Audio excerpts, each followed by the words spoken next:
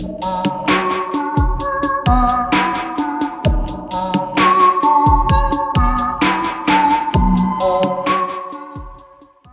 can't control the future. You can't change the past. And efforts to do so often result in something that we never wished for. In this week's chapter of The Diary of a CEO, we're going to go deep.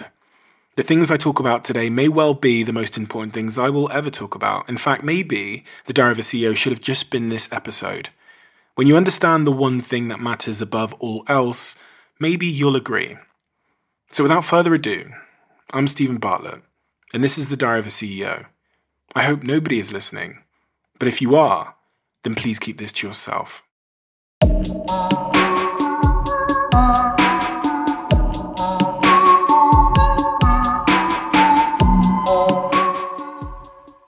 For the first point in my diary this week, I've just written you versus your thoughts. And I'm going to start off with a quote which I think is incredibly relevant and pertinent to what I'm about to say. The quote is by Buddha, and the quote goes like this: "To enjoy good health, to bring true happiness to oneself, one's family, and peace to all, one must first discipline and control one's own mind." And it kind of begs the question, why was Buddha so obsessed with something so internal when referencing external factors? And I guess my question to you is, what is your experience? What is the experience you have as a human being? What is that? What is the experience you have at work? What is controlling that? What is the experience you have within your romantic relationship with your girlfriend or boyfriend? What is the experience you have when you're just walking down the street, when you're arguing with someone, when you're sad, when you're happy, when you're celebrating a win or a victory, when you're riddled with anxiety and you can't move? What is that? The irrefutable answer is, it's just a bunch of thoughts, both vividly conscious thoughts and quite distant, intangible, subconscious thoughts, right? And those immaterial thoughts, whether conscious or subconscious, have tremendous material consequences in your life. They can make you depressed, right? We all know that. They can make you physically ill. They can impact your physical appearance, right? They can destroy your immunity. They can change your habits. They can change your diet. They can make you ecstatic, fulfilled, content. They can make you react in ways that will cost you your job or your partner. Or in some cases, as we've seen many times, they will cost you your dreams, your career, your livelihood, everything. Those thoughts are your experience. And the, imperative truth that I've come to realize, especially this week, is I cannot control other people. I really can't control all the bad things that happened to me this week. I can't stop bad things coming to the people that I love either. But I can control my thoughts.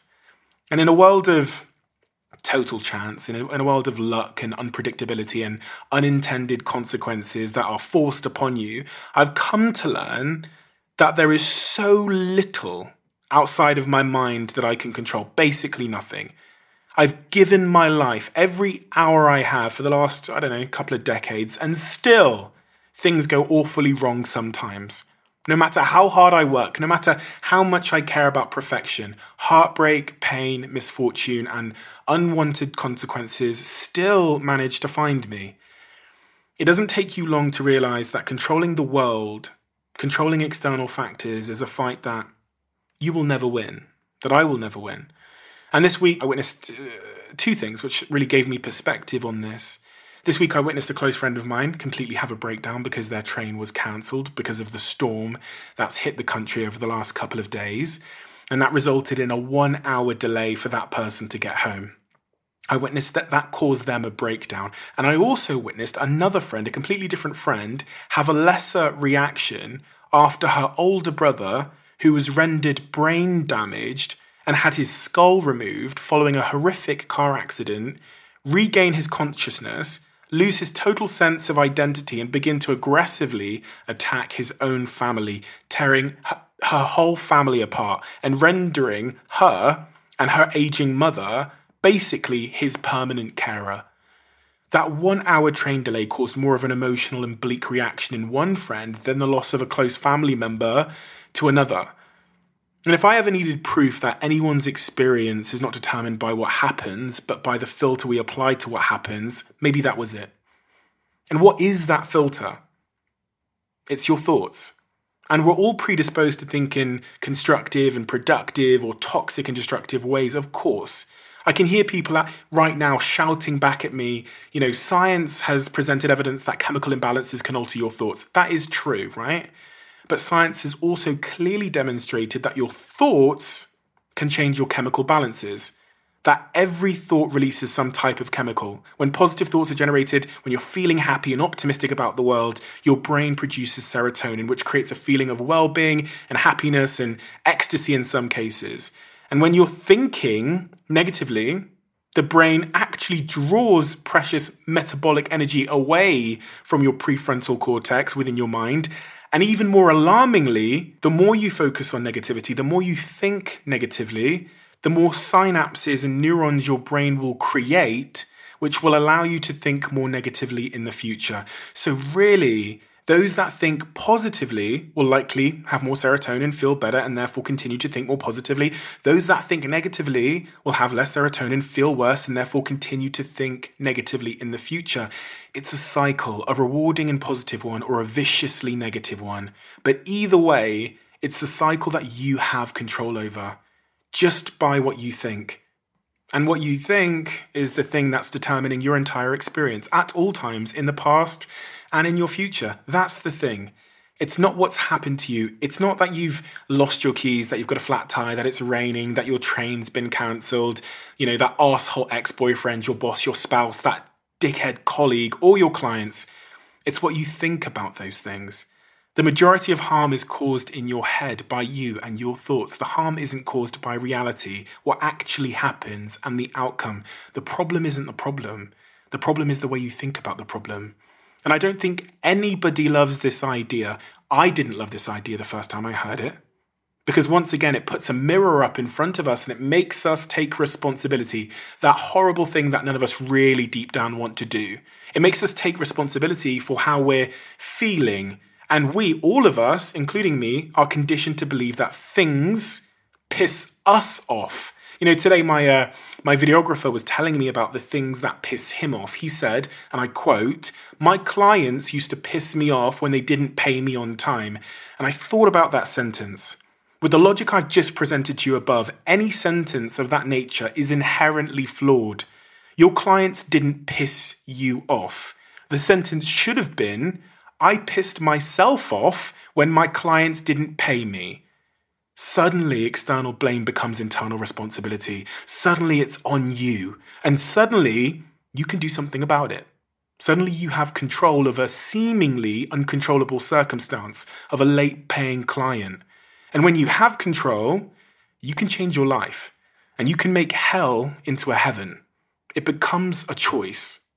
And if you understand what I've said above, and if you believe it, if you take it in, it may just be the most important thing I've ever shared with you. It may be the most important thing I ever will, because your thoughts are your experience. And what else is there other than your experience? So what else is there other than your thoughts? Understanding this is most of the battle, and believing it and embracing it and living it is most of the battle, because it's the helpless losing battle of not being able to control negative news or negative events and negative people that causes most of our anguish. In this podcast, this isn't an observational podcast where I just point things out that I've noticed in my life over the last couple of weeks or whatever. This is a podcast where I also try and share the solutions that I use for these problems. And I guess step one to this is to believe me and to believe what I'm saying, because it wasn't until I believed this that things started to drastically change in my life. And I got so much better at dealing with bullshit. And, in my job as a 27-year-old CEO of a company with hundreds and hundreds of employees all around the world across 5 headquarters and 7 offices, I know that every day that I wake up, I'm going to be exposed to unpredictable bad news. So I needed to believe this. I needed to really, really embrace it. You have to believe that your thoughts are everything, not the circumstances you find yourself in. And then you have to resign. You have to hand in your notice. You have to quit the job of trying to control the uncontrollable. That's step one. I guess step two is you have to try and be ultra conscious about your thoughts. You have to really observe yourself thinking. And this is an art in itself. It's not easy to do. And one way you can do this is by writing down your thoughts, by journaling, making a diary just like this one. I can't tell you how much having this podcast and writing in my diary and really analyzing my thoughts throughout the week in hindsight has changed my life. This will increase your self-awareness, your thinking awareness. And when you can see your thoughts from a bird's eye view, you can understand the patterns, the triggers, and then you can start to be, more conscious about the effect that those triggers are having on you. And for fairly innate survival reasons, thinking becomes an automatic thing. So by the time you're 27, like I am, although you like to believe you're the CEO of your own thoughts and actions, you're not. Most of them are reactive. Most of them are survival-orientated, emotional, ego-driven, blame-orientated, and somewhat negative. And, in many cases, they're so automatic, in fact, that we don't even realize that thoughts exist in the process of us making a decision. We don't even know we're thinking. People do terrible things, and then when the dust clears, they say, sorry, I wasn't thinking. Yes, you were. You just weren't aware consciously of your thoughts. And you can't control that which you don't realize exists. So step 2 has to be actively becoming more conscious of your thoughts and the patterns and triggers that are causing those thoughts. Step 3, I'm going to give you a tool for step 3. Every time you encounter a situation that triggers a negative downward spiral of overthinking and doom and gloom, anything that you can't seem to shake, anything that just consumes you, right? And things happen to me all the time, small things that will just play out in my head over and over and over. And the reason they're playing out in my head is because I can't seem to find a solution to that problem. So I'm playing it out in multiple ways in the hope that my brain, which is consumed by it, will be able to solve it. And that's almost never the case, right? At least, even if I do solve it, it's probably not going to be solved when I'm in that frame of mind in the most wise, productive way. So here's my tip for you. Here's my little trick for you that has worked for me and that is backed by science. It's called the best friend method. You have to write down your best friend's name at the top of a page, right? It can be in your notes, in your phone, wherever you want to. And then, it can also be a sibling. It can be a parent, whoever matters the most to you. And then write down the problem, right? The thing that's been bothering you, the thing that's consumed you. And then write down what you would respond to your best friend if they came to you with that problem. Be totally honest. Say exactly what you'd say to your friend. Use expletives or profanity if you need to. Be totally honest. What would you say to your friend if they came to you with that problem? Earlier this week, a friend of mine came to me and they were having an absolute breakdown because of a problem. For the sake of their anonymity, I'm going to call them Jenny, okay? So I'm sat there on Jenny's couch and she is telling me all of her problems with this one particular situation. She's really upset and she's doing that thing people do where they make a bunch of negative conclusions all the way down into that dark hole where there is no solution. So they'll say, this has happened, so that means this, which means this, which means this, which means this, which means there's no solution. And I was observing her make those very irrational, emotional, negative conclusions downwards, like a downward staircase into a black hole. And I just interrupted Jenny and I said, Jenny, okay, I've listened to you now, and I've got a problem that I want to tell you about, and I need your help with this. So I'm going to tell you my problem, Jenny, and I need you to solve it for me, right? I'm your friend. Please help me solve my problem. And I just repeated back to Jenny what she had told me, and immediately her face changes. Immediately, she looks at me like what I've just said is pathetic. When she could see her problem reflected back on her from someone she cared about, it looked so pathetic. It looked very easy to solve. And without the cloud of mist, without the emotional mist around us, for some bizarre reason, and this has been supported by science and multiple psychological studies, we're able to think so much more rationally. And she immediately could think of solutions for me when I had her problem. She was so compassionate, so unbelievably compassionate. And remember earlier on in this podcast, I said that the problem isn't the problem, it's the way you think about the problem. So how is one going to solve their own thinking with your own thinking? When in fact your thinking is the problem. It's a bit of a conundrum, right? But it does make sense. I've been over this a couple of times. But for some remarkable reason, when we're in a cloud of emotion about our own problems, we can't reason clearly, but we can still think rationally about the exact same problem if it's happening outside of the cloud of our own emotion to someone else. And we're especially compassionate if it's someone we love and dearly want the best for. No matter what I've tried in my life, no matter how mature, experienced, or wise I've become over the years, at times I still can't think clearly outside of my own cloud in a certain situation, especially heavily emotional situations. So I do this exercise to help me find the correct and compassionate way forward. It feels really fucking silly. And if I was to read this in a self-help book, I'd probably just turn the page, right? I'm not into all that fluff and all that crap, right? So you can probably trust the fact that if it comes from me, someone that doesn't believe in fluff and crap and bullshit, that isn't logical or proven by science, or doesn't have some kind of psychological evidence to support it, then I tend to throw it in the bin. But I promise you this is backed by science. I've read about it, and I promise you it's worked for me. And you know what? I really, really hope it works for you. You can do it on paper. Once you've mastered the art of doing it on paper or on the notes in your phone, then you can do it without paper. And that's something that I default to now in almost every circumstance that consumes me. I really hope that works for you.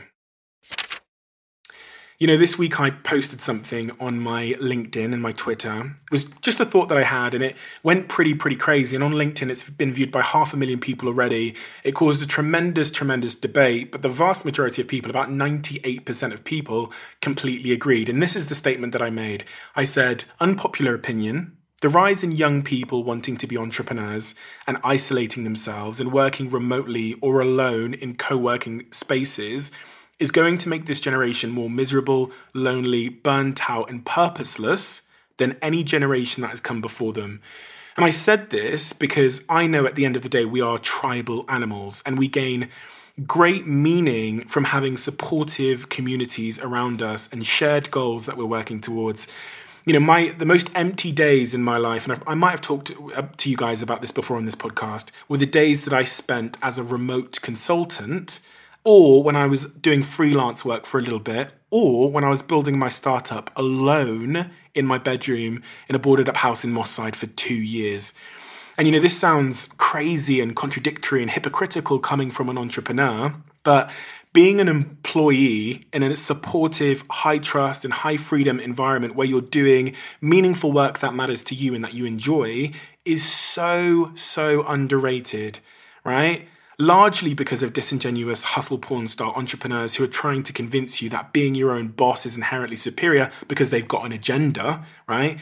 But my advice is to try and create a set of principles, completely agnostic to the solution. Try and create a set of principles that matter to you. One might be freedom. One might be working with good people that aren't assholes. One might be and should be meaningful work. One might be and should be doing something you're good at or something you stand a chance of being good at. And number 5 might be work-life balance, right? And make your career choice agnostically based on your principles, whether that leads you to becoming an entrepreneur or whether it leads you to becoming an employee at a great company. And really, the other thing that I had to debunk is this idea that you can be your own boss. It is a total myth. I work more now than I've ever done as an employee. Obviously, that work feels more meaningful because my previous jobs were predominantly in sales and telesales and things like that. But I also answer to more people now than I ever have in my life. I have investors, I have clients, I have customers, I have the government to answer to. And I only really had one person to answer to when I was an employee. And, you know, this message sometimes is construed a little bit. People say, you know, co-working is amazing. It is. Remote working is amazing too. But when you do it in total isolation, it's unhealthy. I'm not discouraging entrepreneurs. I'm not telling you not to become an entrepreneur. I'm encouraging healthy entrepreneurship. Entrepreneurship that doesn't sacrifice these fundamentals that make humans happy and full of joy. There's this obsessive optimization of our lives, and it's made loneliness just this epidemic within all of us, and especially within entrepreneurs. We're incredibly lonely people these days. You know, loneliness is currently considered at epidemic levels by any government standard. And there was a really recent study of 20,000 adults who live in Western countries, and it found that nearly half of them feel like they are alone. Nearly half of them said they didn't have meaningful in-person social interactions on a daily basis. And half of them said that sometimes or always they feel that their relationships aren't meaningful and they feel isolated from others. Shockingly, 1/5 of people surveyed said they feel that they have absolutely no one to talk to. A large proportion of adults over the age of 45 suffer from chronic loneliness, while younger people, the people that are aged between 18 and 37, who are ironically the most connected generation ever, if you consider social media connection, are the single loneliest generation in recorded history. So 18 to 37-year-olds living today are the single loneliest generation in recorded history. Clearly social networks aren't that social after all, and clearly an internet connection doesn't guarantee human connection. This is where it gets really bonkers, no pun intended. The loneliness epidemic is so bad that world leaders have now been forced to intervene. The British Prime Minister that we've just kicked out, Theresa May, appointed the first Minister for Loneliness in January 2018. And when she did that, she declared that this was a decision taken to address the sad reality of modern life. And in doing so, the fight against isolation became official business of the central government. This news left me with this disturbing dystopian vision of the government screaming at us through public tannoys, "Talk to each other for fuck's sake," while we stand anxiously in lifts and underground trains and in other public spaces. Take it from me, as someone that did it, someone that spent years in isolation to start a business, someone that made it and got there and can look back and scream back down the ladder to anybody that's not there yet or anybody that is. The best days of my life were not the days when I sat alone building my startup in isolation in a rundown house in the middle of nowhere, right? The best days of my life were the days where I was surrounded by good people doing meaningful work. And anybody that tells you otherwise is probably, and I'm not saying definitely, is probably lying, or they have too much of a bias to realize, or a lack of self-awareness to realize how they actually feel or felt. Take it from me. Okay, the next point in my diary is one that I've really never touched on, quite surprisingly. I do these stickers on Instagram where I ask my audience to ask me a question, and something has always puzzled me to some degree, but I guess I kind of understand it because of the intensity of my life. People always ask the question when I do a public Q&A, "Steve, how are you feeling?" I get asked that question all the time. I believe that question's coming from a compassionate, empathetic place, and I've never really answered the question because it's a fairly long answer, but I'm going to answer that question today. How am I feeling? In this exact moment, I'm tired. I'm almost tired to the point where I'm mildly delusional. It's 3 a.m. I didn't sleep yesterday, didn't get great sleep the night before either. And it's not that I can't sleep, it's that I'm busy. So I'm waking up early, I've got a flight to Berlin in literally 2 hours. So I'm probably not going to get much sleep tonight either. I function fairly well, but I do feel the tiredness, and I'm really fucking tired now. And I also had one of those weeks where the bad news was pretty constant, right? That coupled with tiredness creates a high-risk situation for my state, right? If I'm tired and bad news shows up, then that creates a risk situation for my state. Right, and in those moments, I have to be incredibly conscious about my thoughts and my actions, because again, as I said, your thoughts are causing your actions. And if my thoughts are as susceptible to tiredness or bad nutrition or whatever it might be, then my actions can get pretty unfavorable. And just like you, I'm a fucking human being. And tiredness, poor nutrition, and bad news are risk factors that can trigger behavior I don't like. That's the micro answer to your question. The macro answer is a little bit different. The long-term, big picture answer is, and honestly always has been, the same. I'm so happy. To the point that I literally just got goosebumps when I said that. I'm so grateful, and I always have been so grateful, to the point where I could literally cry tears of happiness at any moment if I really, really dwell on how happy and how grateful I feel. That's the thing. That's the thing that lives at the core of me. All of the other shit, tiredness and bad news, just dances somewhere on the surface in the short term. Again, that core, that internal fulfillment is maybe something I don't have the awareness to fully explain the origin of. And I'm conscious of the fact that if I guess where that's come from, if I guess where that internal sense of happiness and fulfillment has come from, I might be misleading you. I'm conscious of the fact that none of us fully appreciate the full array of the factors that have led us to be where we are today. Successful people rarely point to luck and timing. They point to their hard work and their intelligence. In the same way, happy people often demonstrate the same biases. When you try and ask them why they're happy, they might say, I just look on the bright side, I just smile.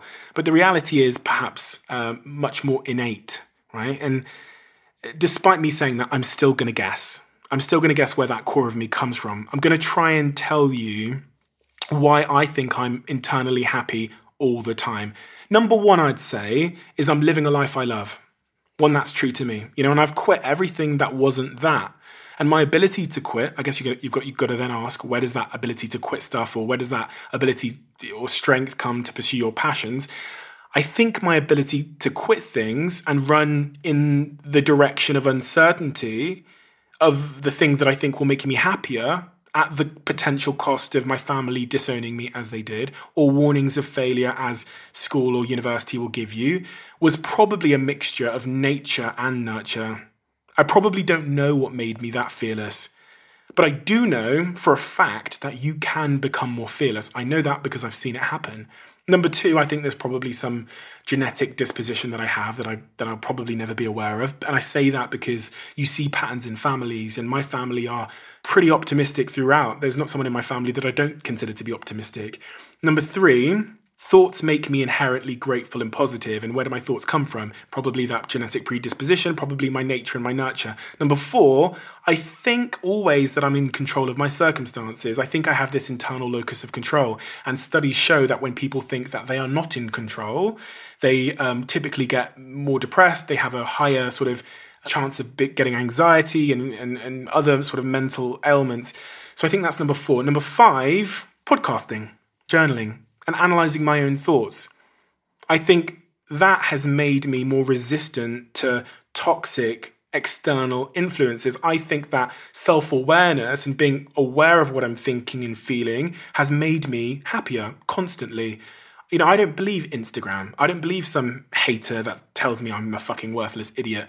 I have healthy mechanisms to deal with external influence, to process it, and to make my own decisions. Instagram might tell me that I'm this, or I'm not fashionable enough, or I'm not skinny enough, or I'm whatever. I don't believe that. So external influences go through my own filter before they become part of my reality or part of my thoughts. And I think that's incredibly important too. That's my guess. Maybe I'm wrong. The next point in my diary this week is about the podcast sponsor, which is Boost by Facebook. They are a dedicated one-stop shop for entrepreneurs, for CEOs, for small businesses, job seekers, and anybody with ambition that's looking to thrive in this digital economy. They launched with the aim of creating a place where all of us can understand this new world of digital and social. It can be incredibly intimidating. My mum, I was talking to her about Boost with Facebook the other day. She doesn't know how to use a phone. She doesn't know how to type, and she's trying to run a business in 2020 and compete against people that do. Boost is a place for people like her where she can learn more about the digital economy, about features and skills and training and all of the things that matter, the things that might level the playing field for her as someone that doesn't know about this new world that we live in. You can learn more about this at facebook.com/boost with Facebook UK. And if you do check it out, drop me a message and let me know how you find it. I always pop on there every now and then to try and make sure I'm staying ahead of the curve. But yeah, do let me know how you find it. Point 4 in my diary. I wanted to do something this week on this podcast that I've never done before. And I wanted to pick one direct message that I've received of the thousands that I get weekly from people. Here's the thing that's really interesting. You imagine I get 1,000 DMs a week, right? I would say 90% of them could be answered by one of 5 different responses. And that really goes to show. So imagine I get 1,000 DMs. I think that if I wrote down 5 token responses, 5 set responses, I could answer 900 of them, maybe all of them.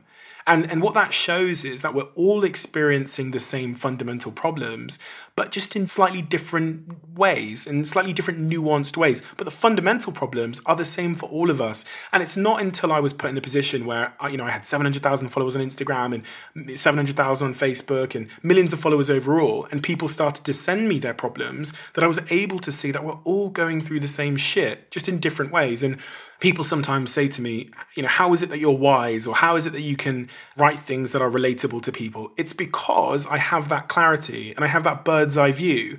And so I'm able to say something which is simple, but it feels like it was for you. It feels like it fits your life. And the thing is, it does fit your life, and it fits all of our lives because we're all going through the same thing. So with that said, the DM that I've picked this week is from a guy called Adam. And I've asked Adam if I can share it without sharing his full name.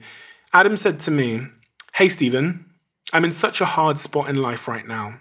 I have a handful of invention ideas and business ideas, but my current job has me traveling and working 7 days a week, 12 hours a day. I've been trying to become a firefighter, and in my current position, I'm a rescue technician doing technical rescue, but I'm getting burnt out and discouraged because I work so much. And it's so hard for me to apply for other jobs or to go for interviews. I don't know if I should take a huge risk and leave my job because I am so miserable. Even though it's, I guess, a good job, I'm so miserable. I've been holding on because I want to talk to a patent attorney about some of my new ideas, but I don't think I'm making enough money to do that, and I need to pay off my student loans. I know it's a long shot, but one of your posts just hit me hard, and I don't know what to do. I know it's a long shot to talk to you because I'm sure you get thousands of messages, and I don't have anyone else to talk to." And here's my response to Adam. And of course, I've messaged Adam back, and I've actually said to Adam that maybe we should jump on the phone and just have a phone call when the time is right for him and when he gets some time, because I'd love to really get to the bottom of this problem. But I wanted to share my response and my feeling towards this with everybody. And it's a fundamental problem that we all go through in almost every facet of our life. And it's this battle between uncertainty or certain misery, right? People stay in miserable situations because they haven't got the strength or the foresight or the resources, so they think, to experience a moment of uncertainty. Uncertainty is this gap between the miserable situation you're in and the happy one you want to get to. It's a place you almost must have the guts to venture through if you want a chance of happiness. It's a vulnerable place. It's a place where the lights are off. It's a place where your future is unclear. It's a place where your comfort has abandoned you. But it's a place right before you reach the happiness you've so desperately been searching for. And, the idea that we can swing straight from one miserable situation straight into a happy one without experiencing any uncertainty is an idea that is untrue. It is fictional, but it's also one that prevents people from making the jump because, in the hopes of an easier route, they hold out for another chance to jump that won't involve any uncertainty or risk. And then, decades pass. I'm here to tell you that that's bullshit, Adam. Every time you leave a negative situation, a toxic relationship, a horrible job, whatever it might be, any miserable situation, the most unwelcome guest, that is uncertainty, shows up. And the feeling of uncertainty can feel so isolating that it might even make you consider not jumping at all or going back once you've jumped back to misery.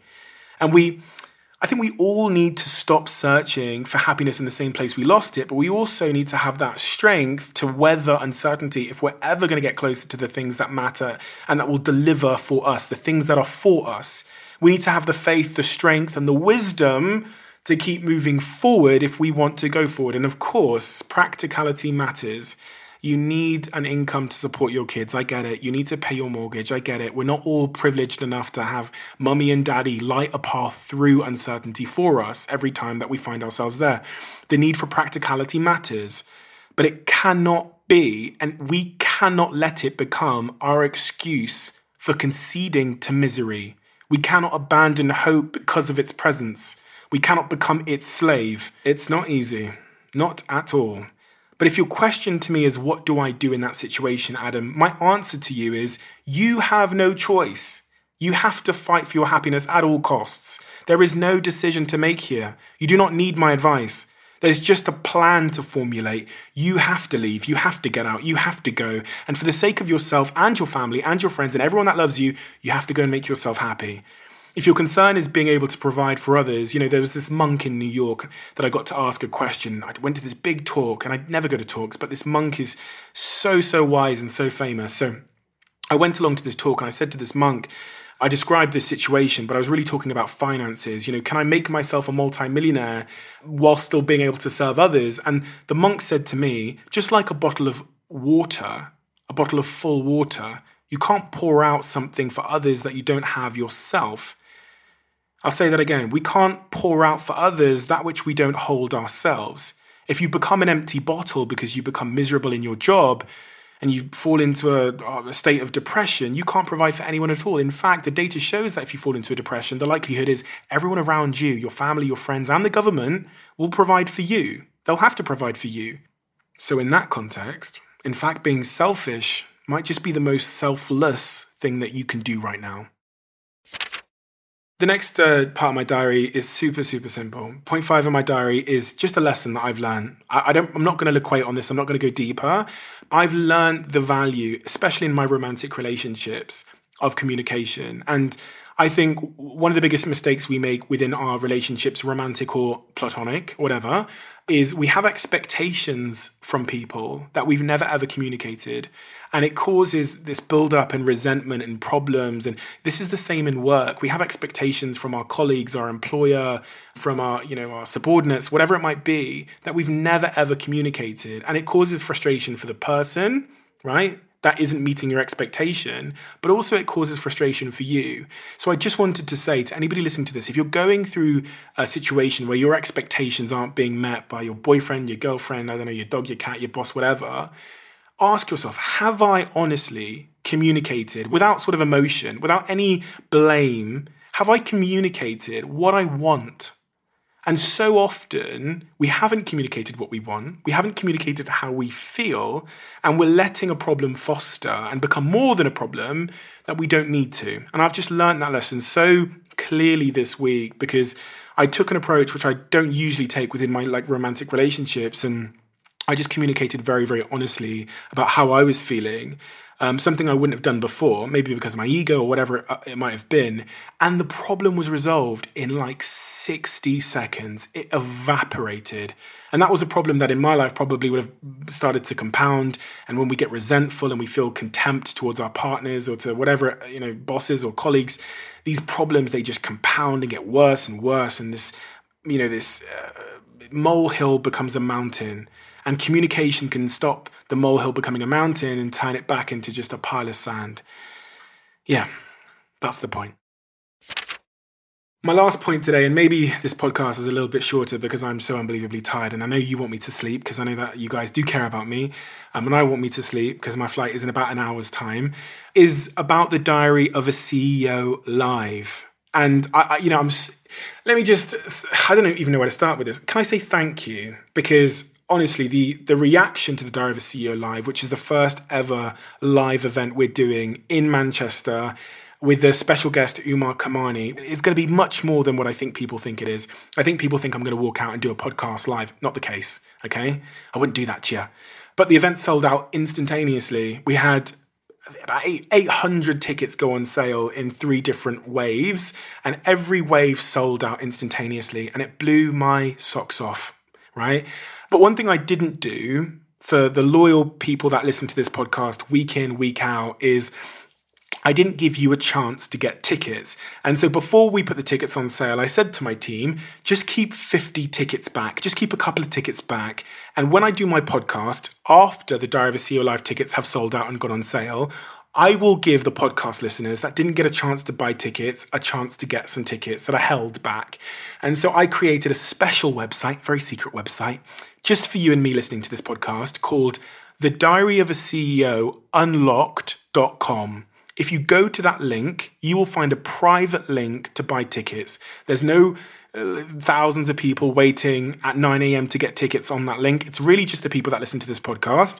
And if you didn't manage to get tickets, you can buy tickets there. And there's only about 50 tickets available there because the capacity of the venue is about 800 or 900 and we're pretty much already sold out. But there you go. If you didn't manage to get tickets, and I've had tons of messages from people that didn't, there's your chance. And I can't wait for the event. I really, really can't wait for the event.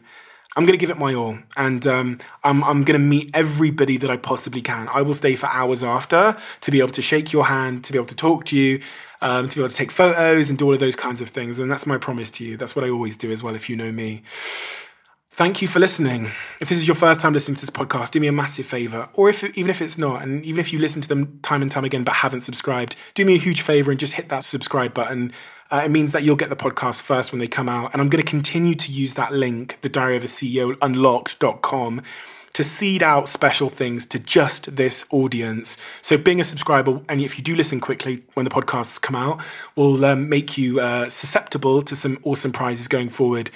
I'm incredibly tired. I've got one of the most incredible weeks coming up this next week. And for those of you that were OG fans of the vlog that I did every single day, I've got a major announcement to make to you that I'm only going to make here. And we've started filming again for the vlog, which means that every day of my life is going to be filmed. We're going to release it once a week, but we're going to film everything. And the big difference between this series and the series we made before, which I know a lot of you loved, is the theme of this series is realness, which means you're going to see everything. In fact, there's a camera recording me right now, sat here in my boxer shorts, speaking into this microphone. You're going to see everything. And I mean that. You're going to see me in the bathtub. You're going to see me packing, getting ready. You're going to see the 4 a.m.s. You're going to see the everything. I want to experiment and I want to show you that. So stay tuned. I hope you have an amazing, amazing, amazing week. Thank you, as always, for listening to this podcast, and I'll see you again soon.